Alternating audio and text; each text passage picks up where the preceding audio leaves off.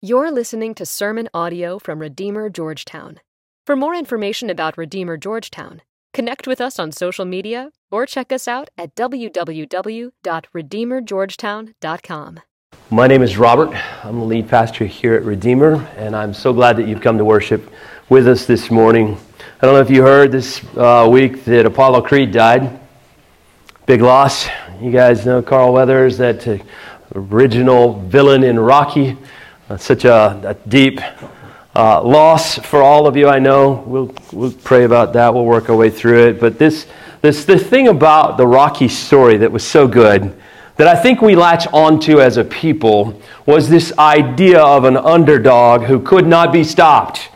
No matter what, he had this will to press on, and that no matter what came at him, he would not stop. He would keep going, and he would succeed somehow, even though every odd was stacked against him. We long for that truth somehow to be realized in our own lives. What is it that we could say, I know somehow I'm going to make it. Somehow I'm going to not give up. I'm not going to fail. When so many things in our lives teach us that that's just not true. Sometimes we do fail. We often fail. We press on and want to do good and want to sustain and continue and face every odd and keep moving forward, and we don't. And so we're haunted by that. We're haunted because the waves just keep pounding and pounding, and they don't stop. Some form or another of adversity hits us and knocks us back to this reality that I'm not enough, I'm not going to make it. And as a parent, you look at your little ones and you go, oh, I want them to make it. I want them to move forward and not let this world just beat them into submission. I want them to press on. Well, there is a truth in Scripture. The Word of God proves true. Proverbs chapter 30, verse 5. Every word of God proves true. It will be the manifestation of reality. What God has said, God will complete. There is no stopping Him. There is no holding Him back. He is the manifestation of our deepest hope. That even in death, God is victorious. What else do we have in our life that we can say holds up like that? Well, we have nothing. As you look at 2 Timothy with me this morning, and we look at this passage, I want you to hear this from the voice of a seasoned apostle who has planted many churches. And at this point in his life, he knows he's not going to survive this one. He's only hours or days away from his death. And yet the Word of God will continue on. The program of God will continue on after him.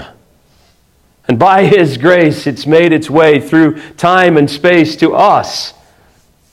And I long for God to speak to you with such clarity today that you could say, I have heard God's voice. I have been built up and encouraged today by the Spirit of God and the Word of God. And so whatever else has distracted you this morning, whatever waits for you tomorrow morning, it's my hope and my prayer that you could, by the grace of God, push back from those things and listen well as the Spirit of God uses the Word of God to affect His purposes in your life. And His purposes are absolutely unstoppable. Father, we are grateful for your sovereign care over our lives. It is not by any accident that we are sitting here today in this group of people at this time and location to hear what you want to say to us today. You sit in heaven and do anything you want. Nothing will stop you. Nothing will hold back your hand. You will accomplish your purpose. God, teach us to rest not only in your sovereignty, but in the love and the care that rests inside of your sovereignty for us. Teach us then to rest and not scramble all the time as if it was always up to us. I pray, God, that you would empower me to speak and your people to hear. In the name of Jesus, amen. 2 Timothy chapter 2. Remember Jesus Christ, risen from the dead, the offspring of David, as I preached in my gospel. Let's stop there for just a moment, and I want you to know that what he is saying here essentially is to Timothy, as I move on, I want you to anchor deeply into the person of Jesus Christ. That word, remember, is actually in the active tense. It might even read like this: keep on remembering Christ. I mean, you've started that in the past, remembering Him. I want you to continue remembering Him. Don't let Jesus move to the back burner of your consciousness. Don't let Him fade from the forefront of your affections. The natural drift that happens in our lives is to forget the great truths of God. And the greatest truth is Jesus Himself. And so if you're going to continue on in faithfulness, Timothy, I want you to keep on remembering Christ. What did Jesus say on the night that He was betrayed? Do this as often as you will in remembrance of me. Go back and remember again and again and again who Jesus is, what Jesus has done, how that affects you, how you live your life in light of who He is and what He has done. Remember Jesus Christ. Don't forget Jesus Christ. Alistair Begg, the great preacher, the great Scottish preacher up in Ohio, he said, every now and then when I feel accused in my soul, some sin I've committed, some action I've taken, some thought I've had, I have this thought: what kind of pastor are you that you would have a thought like that? You ever felt accused in your soul? You ever said something, done something, and thought, why in the world do I act like that? I was up in Illinois, where we spent what felt like 50 years. It was only 12. It was just so cold, right? Especially this time of year. And I couldn't go out and walk in the morning to pray. Well, I mean, I guess I could have. I just didn't want to. And so I'd get in my car and I'd go for a drive on Highway 55, and I'd head south on Highway 55, and I would just pray and take every phrase of the Lord's Prayer and just go through it in my own words. And I'm praying, right? And I'm just enjoying my time, and suddenly an 18-wheeler, for whatever reason, just didn't only cut me off, he pretty much ran me off the road to where the car was doing this. And what came out of me in that moment was not exactly my best expression of patience or gratitude. I was praying, and my response to that would embarrass me terribly if I told you what it was. Let's just say it was ugly when I finally gathered myself and realized where I was at and how angry it had made me. And here was the accusation of my soul is, God, I thought I was better than that. That's what Alistair Begg was saying is, gosh, I thought I was better than that. And he said, you know how I fought back against that ugly thought of what kind of pastor are you to have that kind of thought, especially after all of these years? Wouldn't you know better? Wouldn't you be better than that? He said, you know how I fought that? Now you think I'm about to say, I remember Jesus Christ. No, his answer was, but I've had good thoughts. I've also had these very noble thoughts. I didn't just think terrible thoughts. I had some good thoughts over here.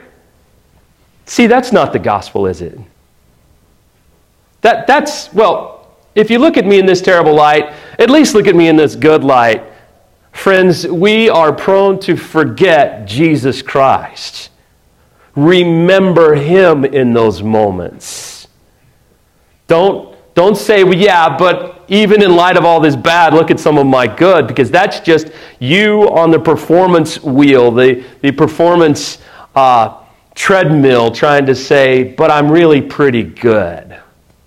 And maybe not even compared to other people, or compared to myself, but compared to other people, I'm not that bad. remember Jesus Christ.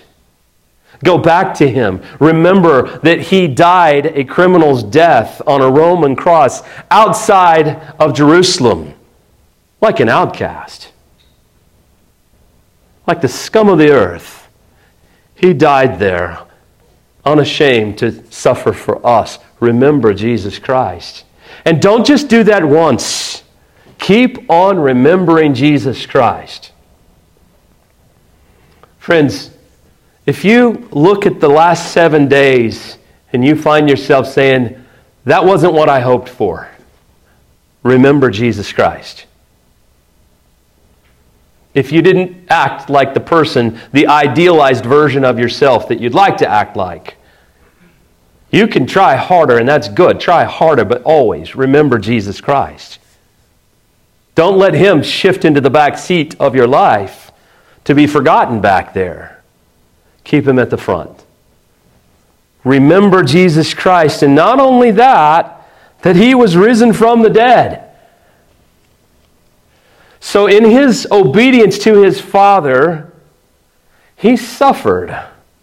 Remember that his suffering brought him all the way to that cross, but it did not contain him there. Death could not hold him. He was raised from the dead. So when you remember him, remember that he suffered, not because he was guilty, but because we were guilty, and all the way to the point of death, he obeyed his Father. Now, if you've ever ridden a roller coaster and you're on the last car of the train in that roller coaster, you know that's a different experience than being on the front, right? Because it's going to go a little quicker from where you're sitting. Once they crest that hill and it really starts to go, you know that wherever the front car went, you're going also. Right? Well, yeah, hopefully. You want to go, right? Friends, our King, our leader, our Savior, his obedience brought suffering into his life to the point of death, but death did not hold him. He was risen from the dead. He is risen from the dead. Where he went in his obedience is the same place we're going to go. And as we obey our King, as we follow him into a tomb. And something of us dies in there. The life we thought we would live, the person we hoped we'd be, that person dies. But don't be afraid. Don't be afraid. He is risen from the grave, and you will be also. He is risen from the dead. He is also the offspring of David. And this is good. This is good. This is good news. This is the guy that is the fullness of the manifestation of the promise that God made to David when David wanted to build God a house. David looks around and says, do I have to live in this beautiful place? And God is in a tent somewhere. I want to build a house for the Lord. And God says, no, David, it's not you who need to build me a house. I will establish a covenant with you. You will have offspring who will be on the throne forever. And that's Jesus. So this promise that started with David was manifest in Jesus, and it will go on forever. It was prophesied by the Word of God, and nothing will stop it. This is the historical promise of God made manifest in Jesus Christ. And Timothy, you can anchor yourself right into that. You can just find your footing there. So when we read this book, right, everything in it feels like it's of utmost importance. Everything in it feels like it's just really, if you don't catch what I said before, don't miss this. The whole book has that flavor of this is critical, and you can't miss it. Paul tells Timothy, as I'm about to die, remember Jesus Christ, that he is risen from the dead and he is the offspring of David. This is the long-awaited Messiah. This is him, and we follow him. Remember him. I can't do that as I look at my own life. I see what Paul told Timothy, that this deep anchor, this identity anchor, if you want to say it that way, is in Christ. And that every church from that point to this time needed that same anchor. They needed to remember Christ just as much as Timothy did. They needed to remember the gospel, that he was raised from the dead, that he was the offspring of David. They needed that. We need that. How do we do it? How do I anchor into that so that I may endure?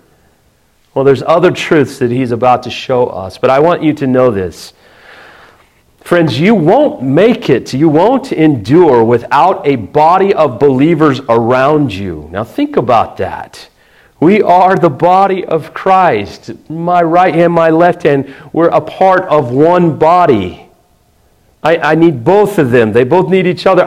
You need us, we need you. This is how we continue on in grace. Remember Jesus Christ. And he said, this is the gospel that I preach. It's not like something that's super complex. It's very straightforward. And it is the very reason why I am suffering right now as a criminal. Now, Paul could have used a lot of different words in the place there for criminal in chains. He used the harshest word he could find. They're treating me like low-life scum because I preach this gospel. They are treating me like I have done the worst of the worst because I preach this gospel. And he says, I am in my very moments before death treated like a criminal. Well, guess what? That's exactly what happened to Jesus. That's exactly what happened to Jesus. Died a criminal's death, treated like the scum of the earth. Paul says, that's what happened to me.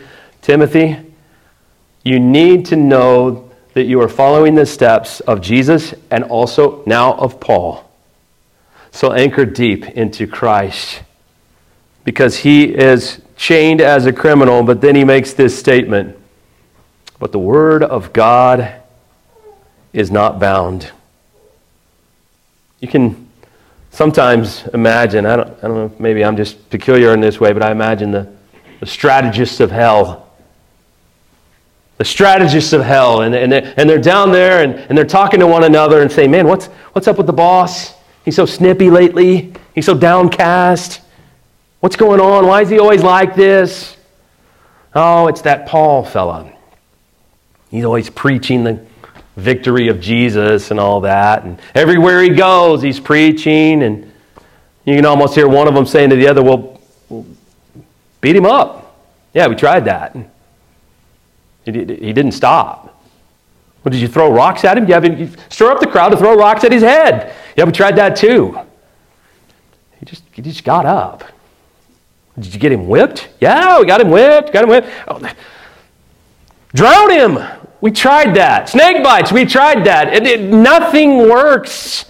The guy just keeps going. We'll lock him up. If nothing else, if we can at least keep him locked up in a jail, what harm can he cause there? Yeah, we did that, and then he started writing letters to his friends. Oh, that'll never go anywhere, right? He's going to write a few letters. He's going to title them Ephesians, Colossians, Philemon. Oh, no. 2,000 years later, the letters that Paul wrote have been studied, have been enjoyed, have been praised God for these letters, all of this. Here's the truth. You can lock Paul up, but you can't lock up the Word of God. It is absolutely the agenda of God. It is blessed by God. It will succeed, and there will be no stopping it. Because this is the purpose of God. So let's go back a little bit. Proverbs chapter 30 and verse 5, every word of God is going to prove true. And He's a refuge and a shield to those who take refuge in Him. You can count on this. Our God sits in the heavens and He does whatever He pleases.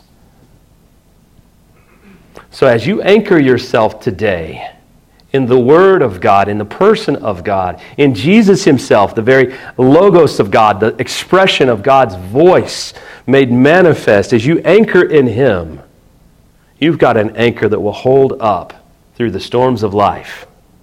But when you start outsmarting Him, when you start thinking, no, I got this, keep your seat, I'm fine. I've got strategies, I've got friends, I've got money, I've got a plan, I've got all of these things. You are on shaky ground. So unstable. What is Paul telling Timothy? You remember Jesus Christ. You remember the Word of God. You remember He is the Messiah, and nothing will stop Him. His Word is absolutely unstoppable. I love these verses. I want to share a couple of them with you. Listen to this from Isaiah chapter 55. My thoughts are not your thoughts. Neither are your ways my ways, declares the Lord. For as the heavens are higher than the earth, so are my ways higher than your ways, my thoughts than your thoughts. For as the rain and the snow come down from heaven and do not return there, but water the earth, making it bring forth and sprout and give seed to the sower and bread to the eater, so shall my word that goes forth from my mouth, it shall not return to me empty, but shall accomplish that which I purpose, and shall succeed in the thing for which I have sent it.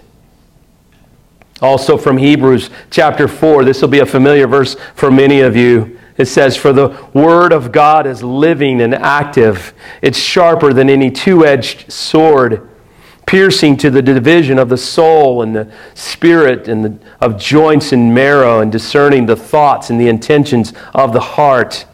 No creature is hidden from His sight, but all are naked and exposed to the eyes of Him whom we must give an account. Now, I want you to think about this. That's why, and it's so important for you to hear this. In a time and an age where people don't even want to hear the truth, if it's offensive to them, they will accumulate for themselves, Paul will tell Timothy later, they will accumulate for themselves teachers who will tickle their ears with what they want to hear.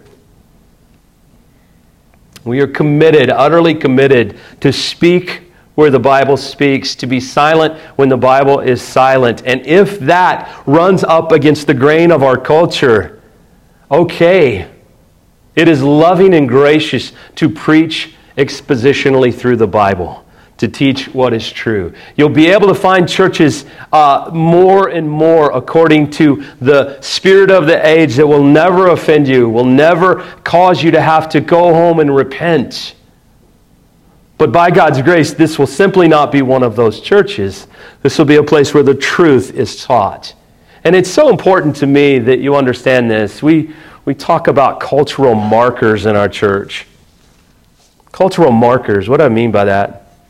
Well, every family has a culture. Every team has a culture. Every church has a culture. It's the things you feel when you're there, right?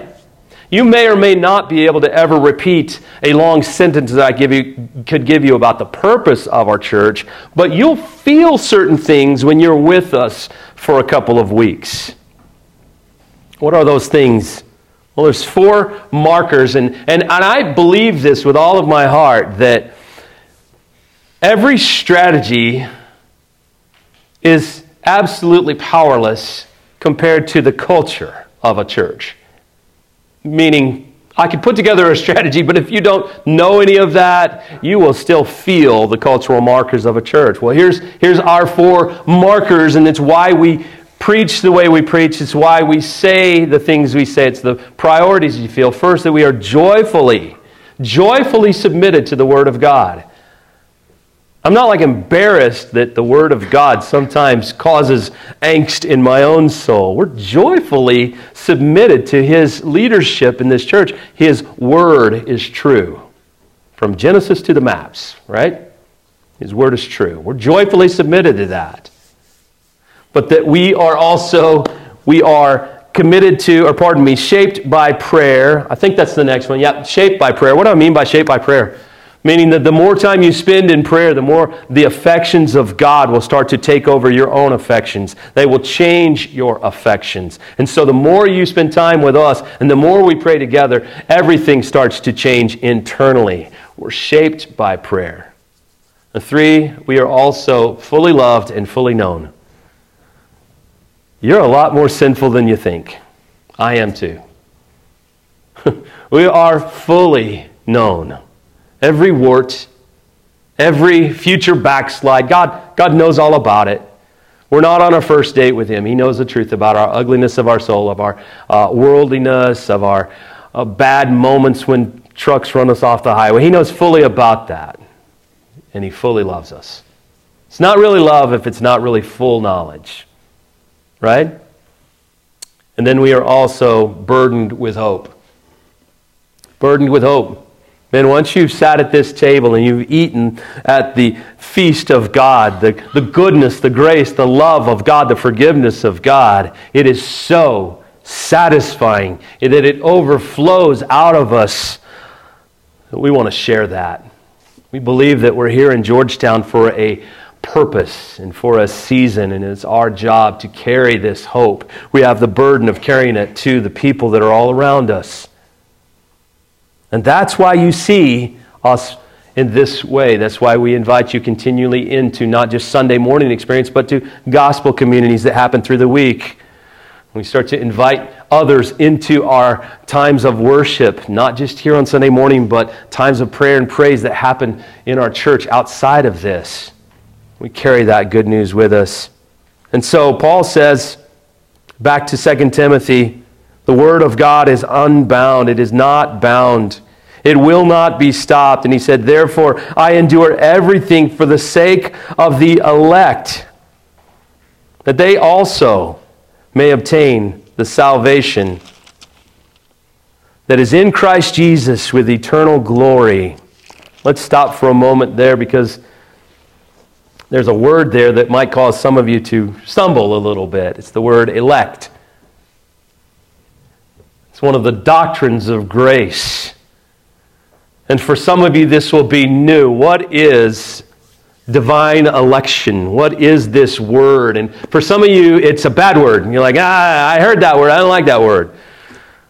Well, remember, we are joyfully submitted to the Word of God. We love the Word of God, and it is undeniable that predestination and election are a part of how God expresses His relationship to our salvation.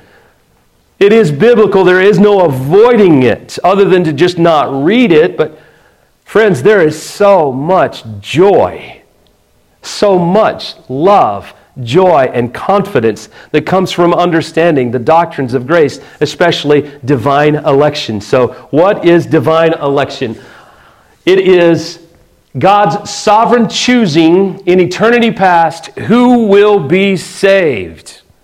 God's sovereign choosing in eternity past, before there was ever a Garden of Eden, before there was an angelic realm, before there was disobedience of Israel in the wilderness, before there was any of that, before there was a cross on Calvary's hill, God chose us in Christ.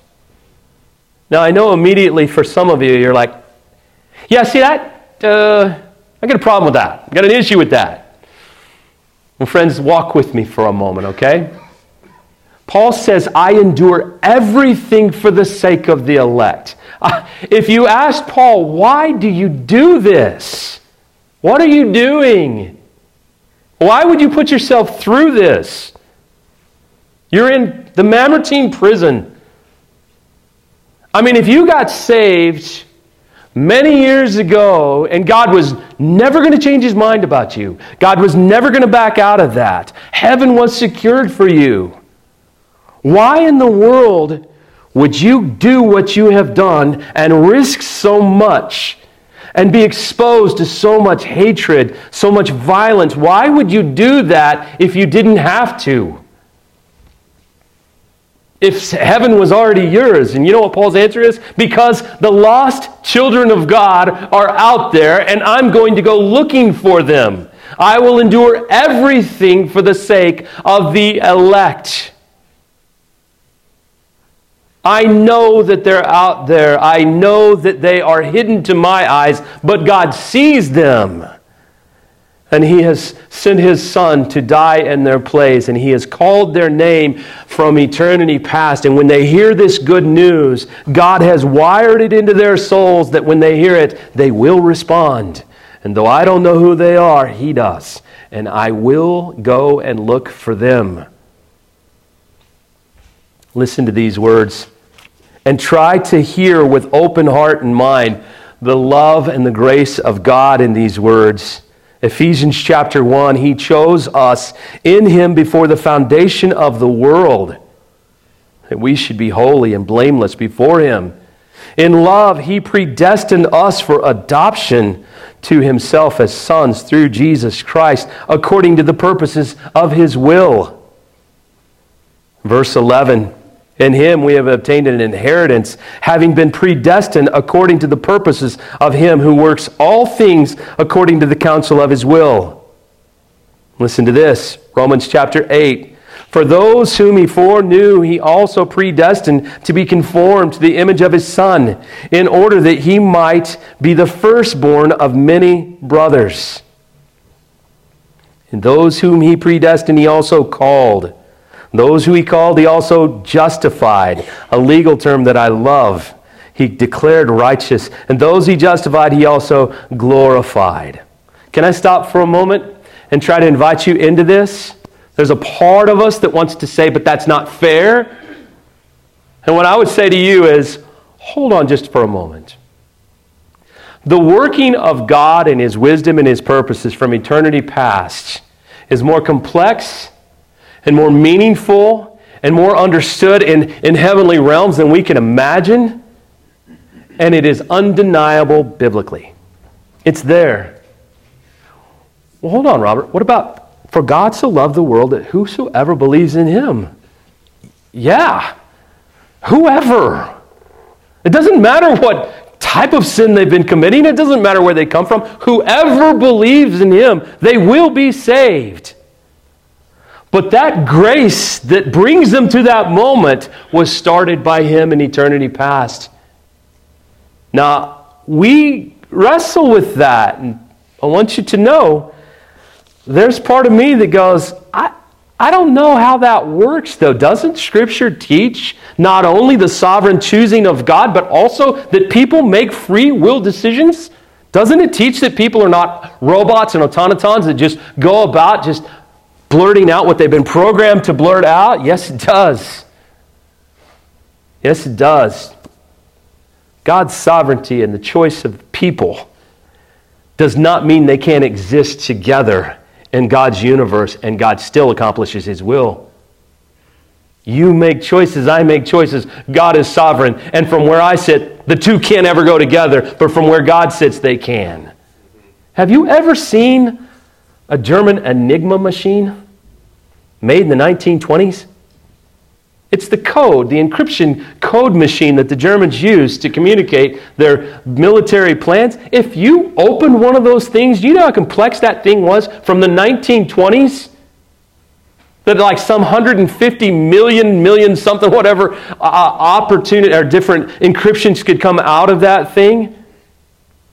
I mean, it's so complex that if I had to crack that code, I'd be utterly lost. You ever opened up a MacBook Pro and said, I don't think I should open this again. I should close this and it's above my pay grade, right? It's just too complex. I don't understand it.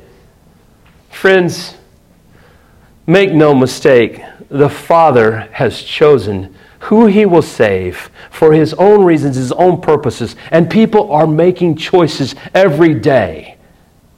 And we are responsible for those choices. And yet He has chosen. And His will is unstoppable.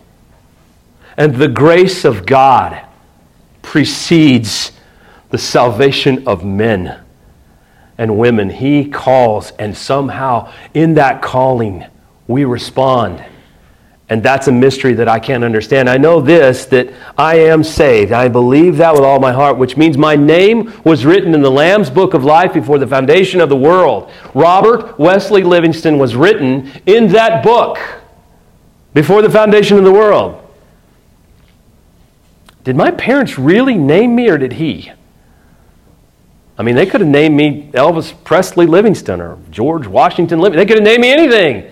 It wasn't determined, at least from where they sat, that my name was Robert Wesley Livingston until the day that it happened, because they had several other names they were looking at. That name was written at eternity past. I don't understand that, but I know that God does. Listen to this. Jesus says in John chapter 15, "You did not choose me, but I chose you. I appointed you, that you should go and bear fruit, and that your fruit should abide, so that whatever you ask the Father in my name, He may give it to you." Friends, this is a doctrine that I want you to embrace and not push away. I want you to see it as the love and the beauty of God and His complexity and His wisdom. He has reasons and understandings that are far beyond us. And He never mistreats anyone. He never gives anyone injustice. He never gives injustice, but He has given us mercy and grace. Praise God, because I can't mess that up. Now let's go back to the text. Some of you are going to be like, well, yep, that's about all I needed to hear. We'll be go visiting whatever church. If this messed you up, let's have coffee, let's talk. There's so much joy here, and I don't want you to miss it. Because listen to this, what he says next. "I endure all these things for the sake of the elect, that they may obtain the salvation that is in Christ Jesus with eternal glory." Now, let me just help you understand this. Paul's belief in this didn't make him say, well, what's the point? I mean, if God's going to save, then why? If I believe in sovereignty, shouldn't I just not risk everything? Shouldn't I just sit in the safety of my own life, my own choices? Because God's going to do what God's going to... No. Because he believes this, he's willing to risk everything. Because he believes that God will save, he's motivated to go and preach the good news. Many years ago, in fact, when I don't want to embarrass my kids, but being a preacher's kid's a tough deal, right? You might end up in a story. Usually I'd ask for permission, but it's okay if I share the story of how you came home? 13 years ago, 12 years ago, my kids came home today, except Sarah came a year and a half later. When I went to get Sarah from Ghana, the whole embassy shut down. It was called sequestration, which meant that the government didn't have the funds to, do all this. And so they sent a lot of the embassy staff home. So we were about to go home the next day, and they said, sorry, we can't process any of these passports and stuff like that. And I'm like, you have to. You have to. I mean, come on. It's not like I live next door. I flew here from Illinois. I need you to do this. You know what I didn't do? I didn't go back to her and say, it didn't work out. Sorry. I mean, sequestration and all that. So I sat there with my 6-year-old and we cried. Both of us. And here's what I said. I'll be back. I promise you that. I'm coming. No matter how much it costs, no matter how long it takes, I'll be back. Friends, do you hear this? Our Father sent His Son at great cost to Himself, and He endured the cross. And Paul says, hey, I'll endure everything for the sake of the elect because they're mine, and I'm coming for them, and I will not let anything stop me. You are the object of that love.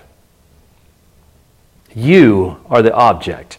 That He would endure this kind of mistreatment, that He would endure all of that for the sake of those He knows are His brothers and sisters that are coming home. And I'm not going to let go of you because it got hard. Amen. You are safe in Him. He'll not give you up. Well, what if I do a terrible life? What if I just do awful? Well, let's watch this because he is going to address this.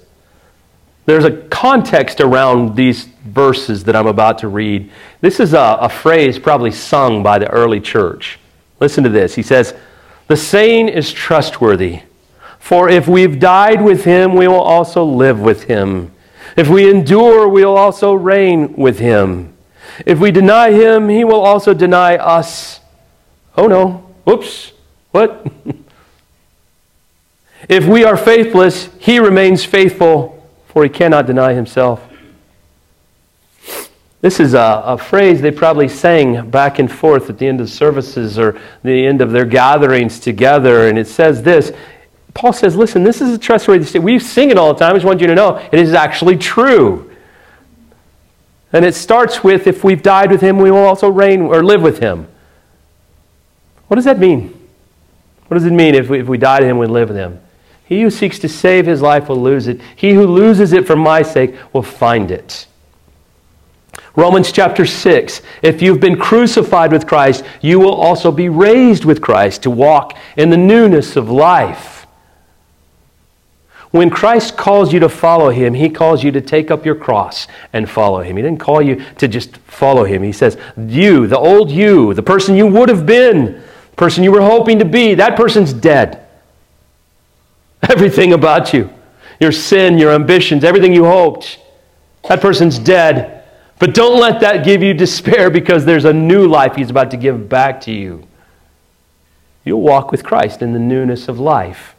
If you've ever read the biography of Amy Carmichael, she says, she's the one that went to China and India, and she's truly a hero of mine. I mean, if you get a chance, read her biography. It'll so inspire you. It'll just inflame the love of God in you. But she says, the day that I sailed for China, I think even in heaven, I will shudder when I remember the ripping of my heart as we sailed away and I waved at my friends on the shore. My life, in a human sense, was over. But he has been faithful. And I thought, she thinks even in heaven she will shudder when she remembers the pain she felt that day of waving to family and friends as she went away. And she says, my life was over. And God gave it right back to me 100-fold. If you've died with him to the things you hoped for, not just to the sinful things you were ashamed of. You died to that sin is gone. But now the ambitions you have, the idealized version of yourself, if you lay that in the hands of Christ rather than trying to hold it for yourself, the dream you have of how your life's going to look 5 or 6 years from now, the kind of house you will live in, the kind of spouse you will have, the kind of physical fitness you will have, the whatever, the money you'll have in the bank. If you say to the Lord, this is yours, do with it what you want.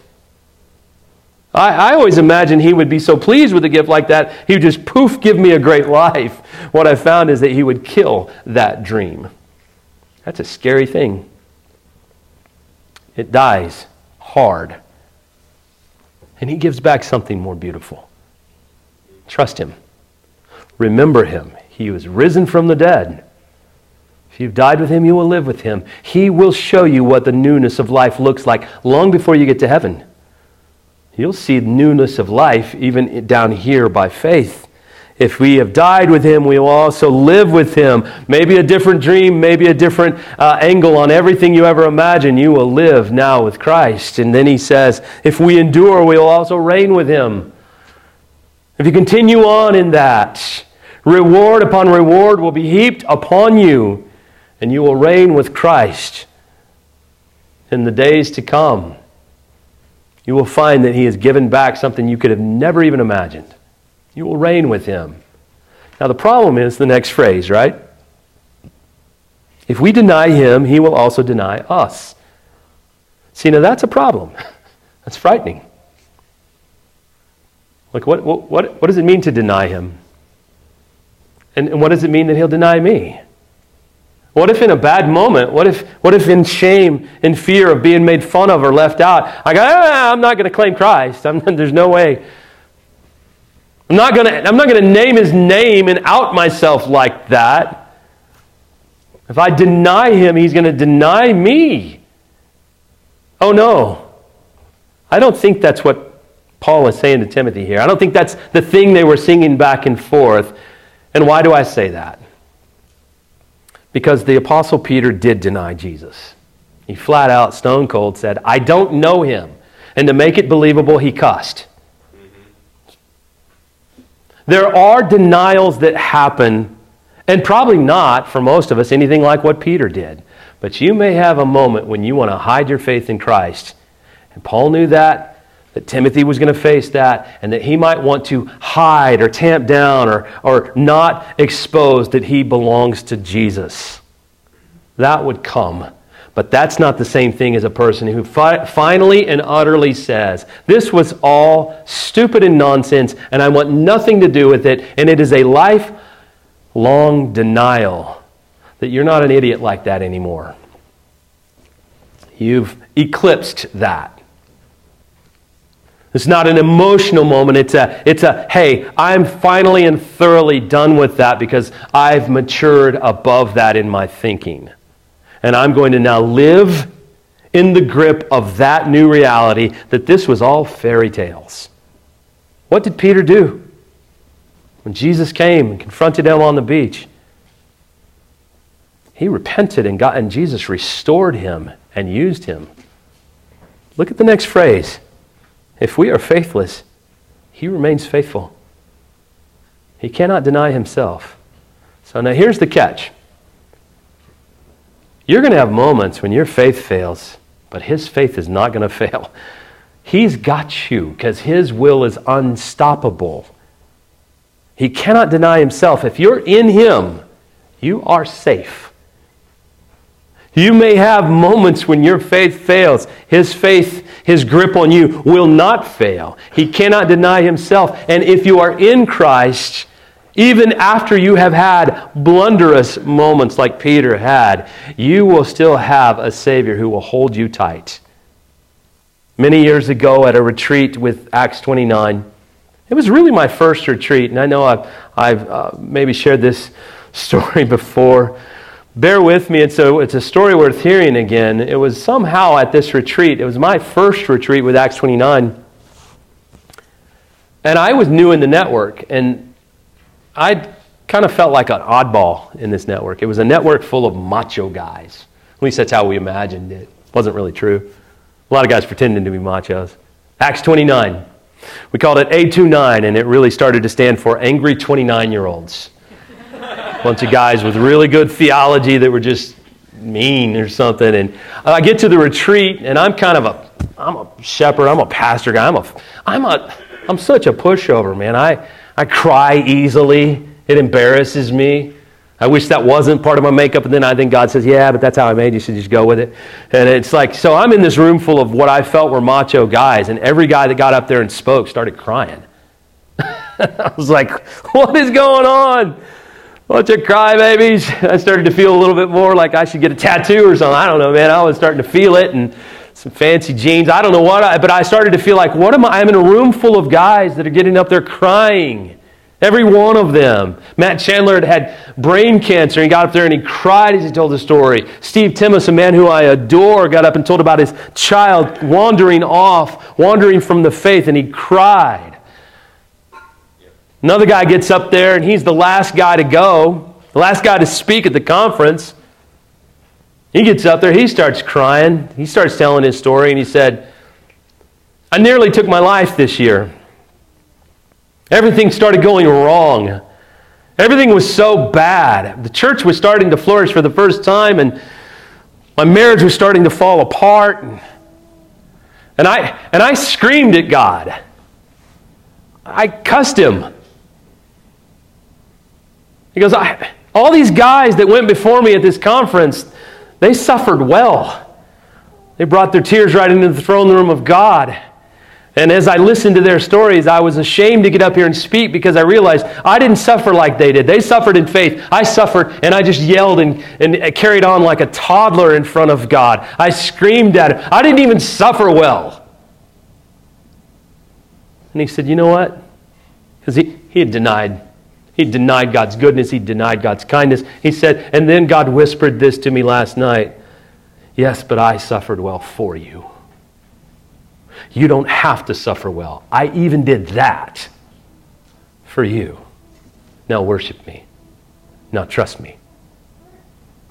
Friends, I don't know what ugly moments may await us as a group or as individuals in the next 24 months or 12 months. I hope that our faith remains good and strong and vibrant. I hope that we sound and look like Christians who believe, not only in the moments when it's convenient and things are going our way, but in the worst moments.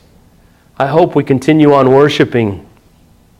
If we don't, He won't let us go because His will is unstoppable. We are chosen in Christ, and He will not change His mind. He's already decided about us. And there's no changing that. So remember Jesus Christ. Remember Him. Keep remembering Him. Remember Him with us this morning. Remember that He was raised from the dead. Remember that He is the promise, the fulfillment of the promise that God gave to David.